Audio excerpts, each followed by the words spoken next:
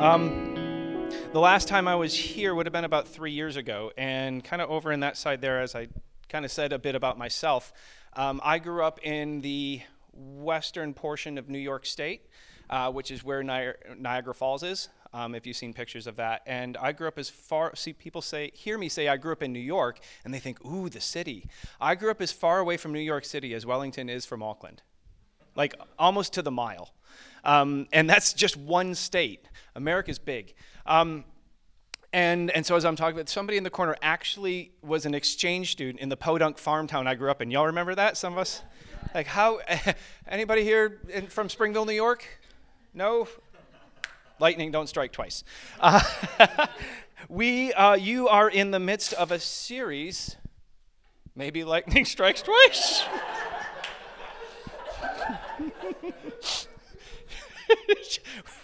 We're just going to kind of go along with that one. So all y'all are in the midst of a series on being led by God. And that's really cool. It's a really important thing. Like being led by God, human existence, Christian existence is what we might call a responsive thing. We respond to the movement of God towards us. And that's what it means to be led, right? There is a leader, and that's not us, and we are led by God. And one other way that we can talk about or ask these questions about what it means to be led by God is just to ask a very simple question. Why do you do the things that you do? You get out of bed in the morning. Why do you go and do the things that you do? Who are you becoming and why? How might we frame that in relationship to the existence of God? And that's just another way to ask the question, what does it mean for us to be led by God? When I got out of bed, I've become someone, I've got 2 boys, they are 11 and 12. As I father and as I parent them, how do I do it? Why do I do it in that way? And how do I understand that to be an extension of my relationship with God? How am I led? So those who know me know that, or have been in some of the classes I get to teach, might know I've got a 3-phrase thing that basically sums up all of life, and we're going to talk about that today. And we're going to do audience participation. I didn't warn you. Surprise! All right, so, and the phrase is this. All of Christian life is wrapped up in these 3 sentences. God does stuff. That stuff matters, so we do stuff. Okay? So, us over here, God does stuff. In a minute, we'll say that out. This stuff matters. And then together, so we do stuff. All right, ready? God does stuff. This stuff matters. So we do stuff. Yeah, first time. So this is really big. Because when we talk about being led, and we talk about our life before God, it is a product of encounter. God does stuff in our midst, and I'm one of us, so with me. And when we encounter God, we do stuff because of that, right? And so often when we talk about being led, we talk about it in terms of God speaking to me. What is God saying to me so that I do something, that it draws forth new life or new things that I do? And so we do God does stuff, so we do stuff without a whole lot of thinking about why it matters. And that's right and fitting. We call that obedience. God, in the narratives of Scripture, God comes to Noah and says, build an ark. And he goes, okay, builds an ark. Doesn't think too much about it. Comes to Abraham, I want you to move over here to Canaan. He says, okay. The Apostle Paul's riding on a horse. Jesus appears to him, says, go to Damascus. Okay. So this is really important. The fitting response of us to a direct encounter with God is obedience. We do. We are creatures of the Creator. When God speaks to us, we just do it. Okay? That is the minority experience. Even within the biblical narrative, the direct encounter of the free maker of all things to humanity does happen, but it's not very often. Most of our lives are lived in the day-to-day stuff where we're living in reference to what God has done. And even in the narratives of Scripture, we see that most of the time, it's the church or the people of God working it out. Alfred Hitchcock was a movie director from, if you're old like me, you might, or have sat in a film class, you've been able to watch some of his films. He very famously said that drama is life with the dull bits cut out. That movies are life, but with all the dull bits cut out. And what we have very often is the dull bits cut out, even in the Scripture narratives. We've got 33 years of Jesus' life with all the dull bits cut out. But the truth is that life is in the dull bits. And what I want us to talk about for today, or to consider about what it means to be led in the dull bits. In the times when maybe God hasn't been talking much. Because the truth is that it's okay if God doesn't talk a lot. So much of this notion of being led by God comes with these presuppositions. How often should I expect to hear from God? If you grew up in a kind of space where I did, it was presupposed that this would be almost a nonstop line of chatter from God to me. And if I wasn't having that, something was wrong with me. We introduced this great word called blockage. Anybody hear that one? What's my spiritual blockage such that I'm not hearing from God as often as I think I ought to? Or what if I'm just in a dull bit?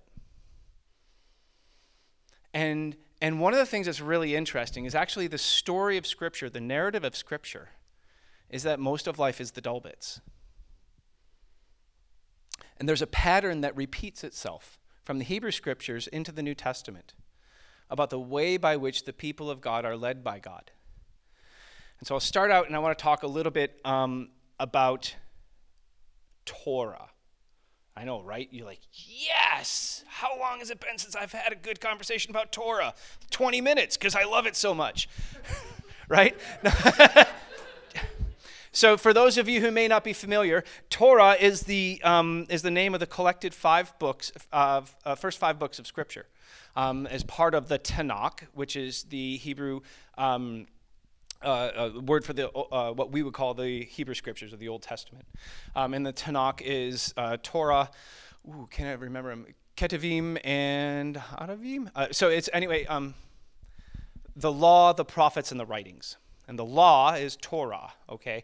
And in this, what we have is a combination of narrative about what God does for Israel, but then the other half, what we might call the moral claim. That when God does stuff and that matters to us, this is what our response is, right? And so in Torah, we have the story of the most important thing for the Jewish faith, which is the Exodus.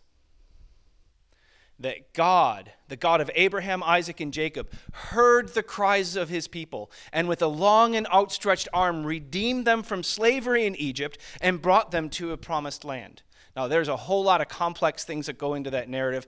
Rose told me I only have an hour and a half to talk, so I'm going to have to go past some stuff that is thorny, and I don't want it to sound like it's not, just because I'm not giving it the airtime it should have. But the redeemed, and they come to Sinai, and there God gives to Moses the way. Torah, the way of being that is fitting for what God has done. And in this we have, in the story of Exodus, is the narrative, and then the giving of the law, Torah, and then we have the 10 Commandments in there. One of the other books is Deuteronomy. Deuteronomy just gets its name for Deuteronomos, because everything's better in Latin. It is, although that's Greek. But everything, so it's the second giving of the law. And so here what we have is some really famous passages of Moses telling to Israel, "Hear, O Israel, the Lord your God, the Lord is one, and you shall worship the Lord with all of your soul and your mind and your strength."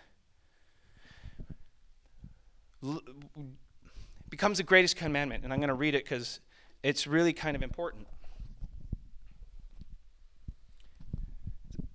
It's called the greatest commandment by Jesus, but Jesus isn't coming up. He's not developing this on his own. It was actually everybody knew that it was the greatest commandment. All the rabbis at the time would have said that. But again, I only have so much time. I can't talk about that. Oops. In this, we have Deuteronomy chapter 6. If you are a pious Jew, even living today, you would pray this prayer 3 times a day, morning, noon, and night, as the thing around which your life spins. Sorry if somebody's listening to this on podcast and I don't have my microphone close. So this is what is called the Shema. And the Shema is called that because the Hebrew for hear, O Israel, is the first words, right? So it says, hear, O Israel, the Lord is our God, the Lord alone. You shall love the Lord with all your heart, with all your soul, and with all your might. Keep these words I'm commanding you today in your heart. Recite them to your children and talk about them when you are at home and when you are away, when you lie down and when you rise. Bind them as a sign on your hand, fix them as an emblem on your forehead, and write them on the doorposts of your house and on your gates. Shall love the Lord your God, again, with all of you, heart, soul, mind, strength. These commands that I'm going to be giving you now, tie them as a symbol on your hands, wear them as an emblem on your forehead. How you think, what you do, leave them as a sign on your doorposts, as the way in which you live as a family. And again, it's not, back in those days, it's not like your house, it's Stefano lives in the big compound.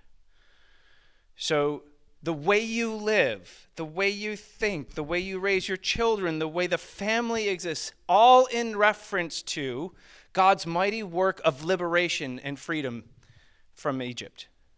And this is why it's the greatest commandment. Not because you're supposed to have a fuzzy feeling in your tummy toward the divine when you think about how nifty God is. Although that's not bad. But it's the greatest commandment because everything you do, everything you are becoming, not just you, your family, your whānau, everything, live in response to what God has done for you. Because God did stuff, and that stuff matters, so we all do stuff. And that is why it's the greatest. That's why everything else falls from that. Upon this, all the law and the prophets hang. So when Jesus says this, and this Mark's account is great, the scribe or the Pharisee is like, hey, yeah, you gave the right answer, Jesus. Like, yeah, because everybody, that's why it's great. Now, the second is this, love your neighbor as yourself. Now, I hate to burst our bubbles, but that does not mean have a warm fuzzy when you talk to people that live next to you or that you don't know. That phrase comes from Leviticus chapter 19, verse 18. I mean, you're all like, yeah, of course, duh, Joe, don't waste our time. And this is the heart of what's called the Holiness Code. Leviticus can be some fairly dry reading at times, unless you know that this is the blood, guts, and fire of the way by which God's people are supposed to be set apart for God to use, which is just another way of saying holy. Something is holy when God sets it apart to be used for his purposes. And so God's holy people, or God's people, are to be a holy people, and that has twofold bit to it. One is a sense of moral purity. That there is, and that we all get this. There's a dark place in our souls that we could live from. And God just says, don't do that. That's not how we are used by God. And the other one is this, that we are supposed to have eyes to see and ears to hear the plight of the vulnerable in our midst. The shorthand for that is the widow, the orphan, the alien. That there are vulnerable people and that we take care of them. And in Deuteronomy we have this, is that we do this because we remember that God saved us while we were yet slaves. That while we were in slavery, God heard our cries and redeemed us while we were. So don't forget that. And let that truth be what compels you to be a certain kind of person in the world. Have eyes to see and ears to hear the cries of others. And that when you come and you are present with them and you see them and you care for them, the redemption of God arrives for them too. And so this is why it's the second greatest commandment. Everything you do, everything you are, live in response to God's exodus, his redemption of slavery. And what does that look like? Become people who are of a certain moral quality and who have eyes to see and ears to hear the needs of others around. And this is like in Luke's telling of this, then the rabbi, in the language is, well, so the scribe who asked him, feeling kind of dumb, because you ask a dumb question, you get a dumb answer, because everybody knows what the greatest commandments are. So when he says it, and Jesus is like, well, duh, love God, love neighbor. He's like, so who's my neighbor? Which is a question that actually nobody would be asking, because the neighbor isn't an important part of that verse. It's rather to be holy. And so he's like, oh, now that's an interesting question. Let me tell you about the neighbor. And he goes into that. So the point is this. In the dull bits of life, Israel already had this notion. Who are we becoming? When we wake up, what does it mean to be led by God? We are on a journey to love God and love our neighbors. Does that make sense? So we should be unsurprised when the pattern repeats itself in reference to the life, death, and resurrection of Jesus of Nazareth, which is precisely what the Apostle Paul does. And so when he's writing this letter to this church in Rome, a bunch of people that he's not met yet, he just knows them by reputation, he writes to them and gives his kind of full unpacking of the significance of the life, death, and resurrection of Jesus. And we have this in our New Testament called the book of Romans. And the core aspect of the book of Romans is that he's drawing on this notion of liberation and freedom from slavery. But it's not slavery to Egypt anymore, but rather he's understanding this as a slavery to a bondage to ourselves. And a bondage to this way that we naturally live from the dark place.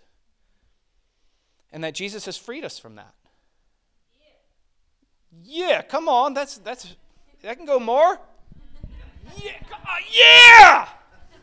Like that we have hope that the ugly that's inside us is not the full story.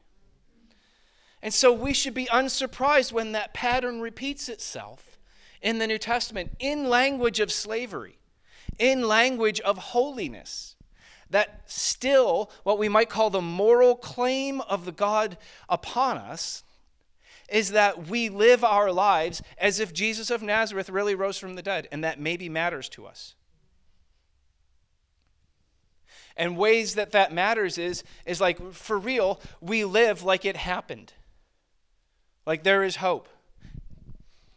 The Apostle Paul wrote to the church in Corinth that he started.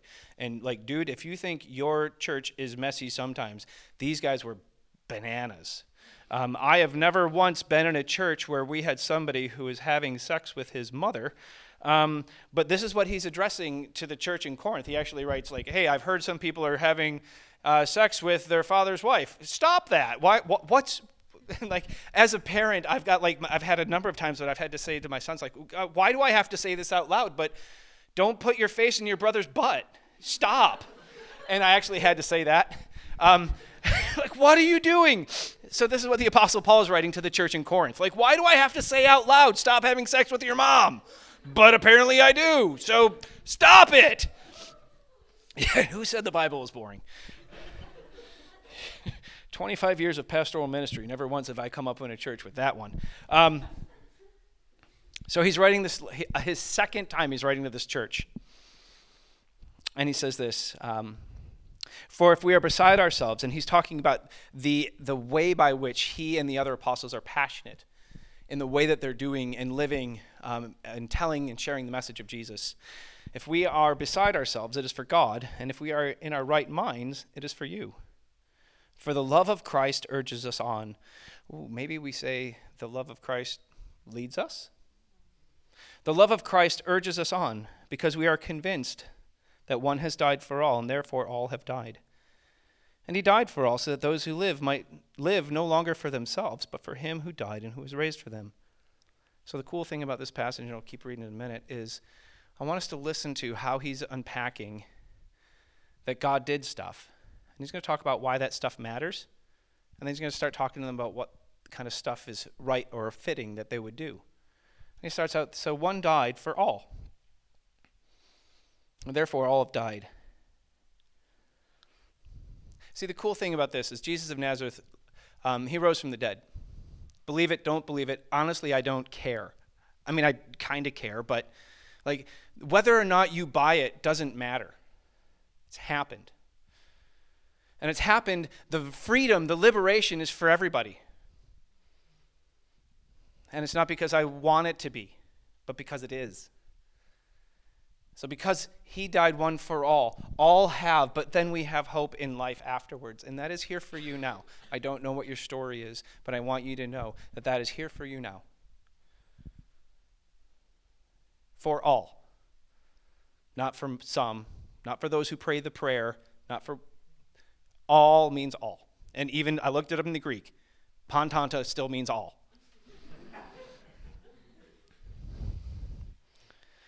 And he died for all so that those who live might no longer live for themselves, but for him who died and who was raised for them.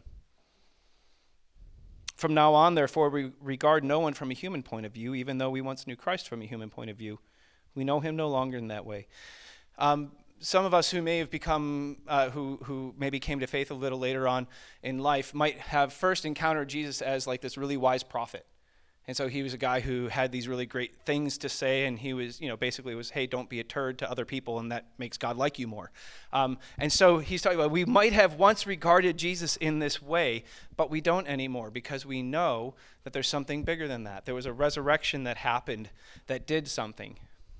So while we may have regarded him from a human point of view, we know him no longer in that way. So if anyone is in Christ, there's new creation. Everything old has passed away. See, everything has become new. And this is from God, who reconciled us to himself through Christ and has given us the ministry of reconciliation. So here's the stuff we do. That is, in Christ, God was reconciling the world to himself, not counting our rebellion against him, and entrusting the message of reconciliation to us. So we are ambassadors for Christ. Oh man, since God is making his appeal through us. Now, how cool is that? God is making the appeal that others would know that this stuff has been done, not by direct encounter, but by the people, by us. So I entreat you on behalf of Christ, be reconciled to God. I'll end on that one. Ambassadorship is a thing that I got a lot more of when Donald Trump was president, because everybody came to me and asked, like, hey, what is up with Americans and Trump? Like, I know. Like, I've been in New Zealand almost 10 years now. But I get everybody, you hear me talk and you think, oh, here's an ambassador for America. Let me ask you all the American questions that I don't know about yet. And we are ambassadors for Christ.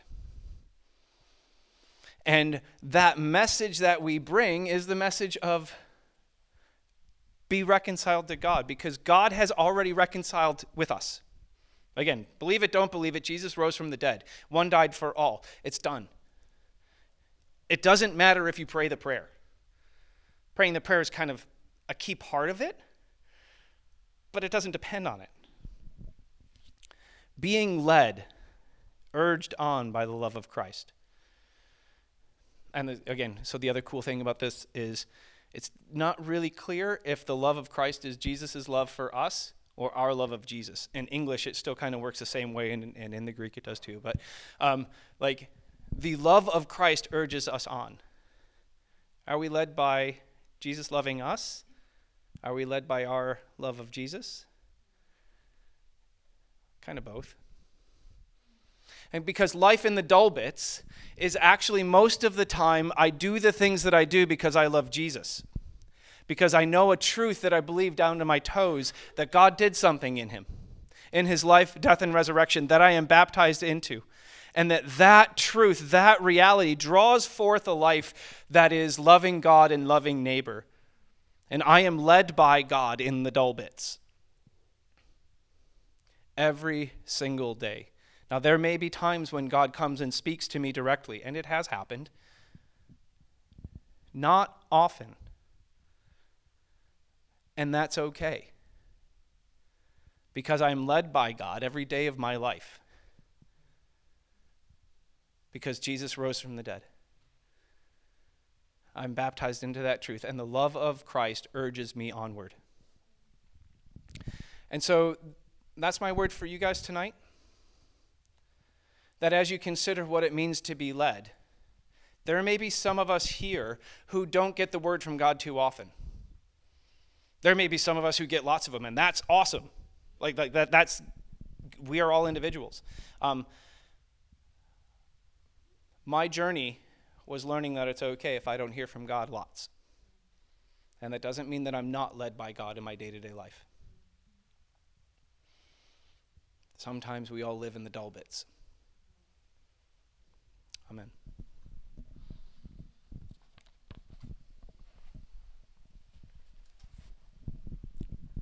Oh, yes, and I am now to invite in a very seamless way that is quite natural the worship team to come up and to lead us in worship.